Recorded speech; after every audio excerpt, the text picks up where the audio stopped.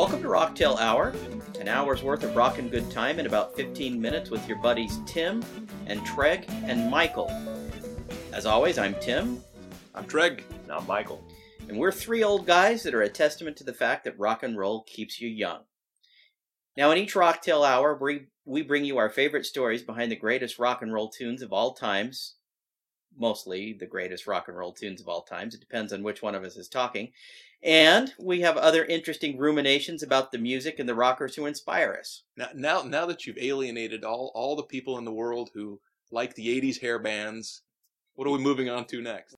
Well, having talked about the quintessential classic song, Here We Go Again, we're now moving on to AC/DC's Back in Black. And Michael's got some information about that. Now, I have to say, the song that Treg picked wasn't the worst song that he could have picked, but I am really on board about Back in Black. I'm a great AC/DC fan, so I'm interested in this one. Well, Treg, as the person who conceived of this project, was able to pick the number one rock song of all time, and so I was relegated to picking the number two rock song of all time. But Back in Black is the obviously the title track from the Back in Black album, which was the number two top-selling rock album of all times, just right behind Thriller. So I think this indisputably is one of the great rock songs of all time. And also, I just have to say that, just point out that the fact that it's the number two best-selling album behind all time, it always sort of freaks me out that Thriller is the number one selling album of all time, because there just doesn't seem to be any balance in the universe. And going from Thriller to Back in Black, I mean, Back in Black is a great album, but I'm a little surprised that it's number two. But yeah, I'm always shocked when I realize again for the billionth time that Thriller is the number one album of all time. Well, maybe if Angus did a video where he was dancing around with some zombie women, he would have, beat number one. Absolutely. I'm not sure one doesn't exist, but go ahead. Well, one of the great things about Back in Black being certainly one of the top albums of all time and one of the best songs on that album is that it is just gibberish. And so in Yeah. Treg's search for meaning in rock and roll songs, that you're not going to find one. I mean, we've got this starts at Back in Black, I hit the sack, I've been too long, I'm glad to be back. I mean, this is not poetry, to your right, point. No, yeah, certainly not Shakespeare, nor was Whitesnake, although Treg tried to make it be. But really, what this song is, it's an emotional tribute to the lead singer of AC/DC, Bon Scott, who died in 1980 at the age of 33 from alcohol poisoning. I mean, this is a rock story, a quintessential rock story. Dying young from alcohol poisoning, and what happened was that, again, true to form, we've got to look no further than Van Halen and other albums or other bands like that. But when the lead singer goes down, rock bands are not shy at all to replace him right away with another lead singer, and that's what happened in this. AC/DC needed to replace Bon Scott, and so they did it with Brian Johnson, who is a phenomenal talent, sings much like Bon Scott. And they actually tasked him with the assignment of going ahead and penning the lyrics to this song that was going to be a tribute to the person that he was replacing. Fantastic. That's interesting. Yeah. So he sat down and wrote this song, and it's what they basically told him was it can't be morbid. It's got to be a tribute song, and that's what this is. I mean, this is a classic tribute song that's more about the emotion and the feeling than about really anything that's in the lyrics. The only thing that's in the lyrics that I find that really kind of hits the nail on the head with what this song is about is the line, "I got 9 lives, cat's eyes, using every one of them and running wild." Right? It's you've used 9 lives and they're gone, right? I mean, this is a song that's about death, and it's about having exhausted the 9 lives that rock stars often do.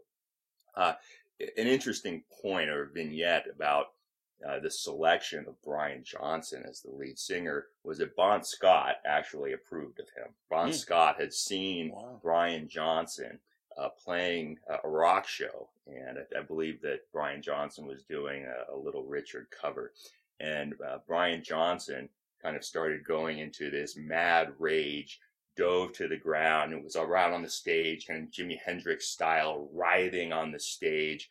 And to Little Richard. Wow. And Bon Scott said, and to top it all off, is the best rock show ever. They actually wheeled the guy off the stage. I thought it was fantastic. Well, he later realized that the reason that Bon Scott had dove to the stage was he was suffering from appendicitis and was rushed to the hospital.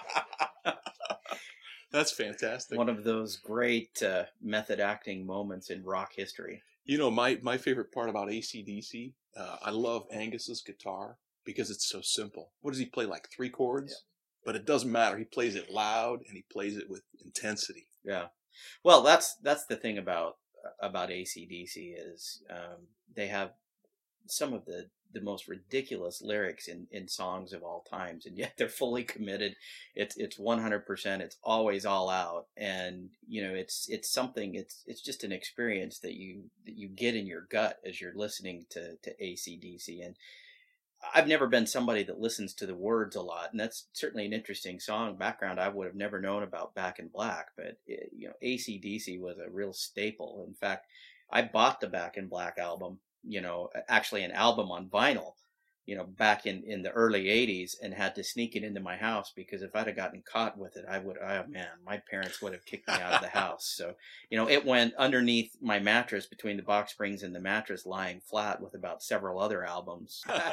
Definitely the albums were there, and, you know, included things like Elton John's Yellow Brick Road and several Beatles albums, all of which would have got me in major trouble. And so, yeah, those are all satanic. Yeah, well, having brought AC/DC into the house would have totally pushed my parents over the edge. So yeah, I remember that album well, and did not realize that this song was about the replacement of the lead singer, which I knew had occurred, and was you know, quite impressed with the smooth transition between the two. There didn't seem to be any kind of a hitch whatsoever. They just went on, and they really maintained that same, you know, feeling.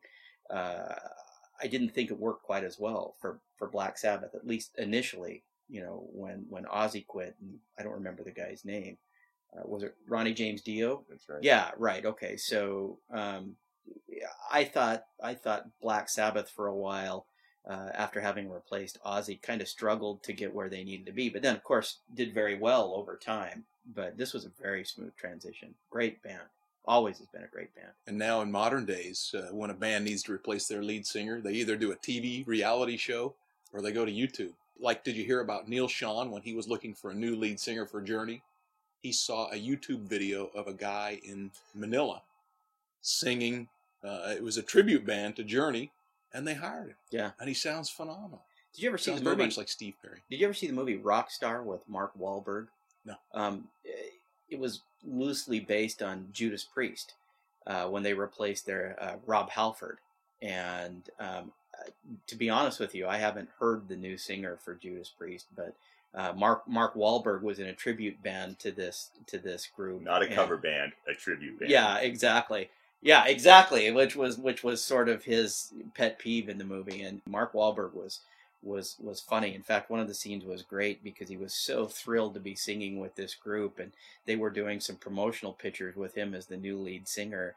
And they kept telling him, no, you have to sneer, you can't smile. And so Mark Wahlberg would frown, and right before the picture was taken, he'd start smiling again because he was just so, you know, it was like a little kid getting to sing with his heroes. So yeah, this is a good story. I would have never known. Great stuff. Well, I'm wearing a pink Snuggie. That was a good tale. Again, that was an interesting one. Certainly something that I learned from. We appreciate you listening, as always. If you have any comments, once again, you can contact us at our website, rocktailhour.com, and look for more podcasts. And if you have any interest or any ideas for a future podcast, please leave us a comment and let us know. So, rock on!